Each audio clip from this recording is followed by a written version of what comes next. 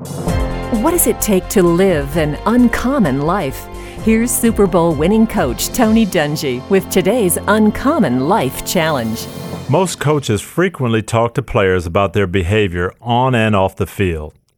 No matter what happens to you on the field, don't compound the problem by trying to get back at whoever did something to you. Did you get that? It happens all the time in football, and it happens all the time in life.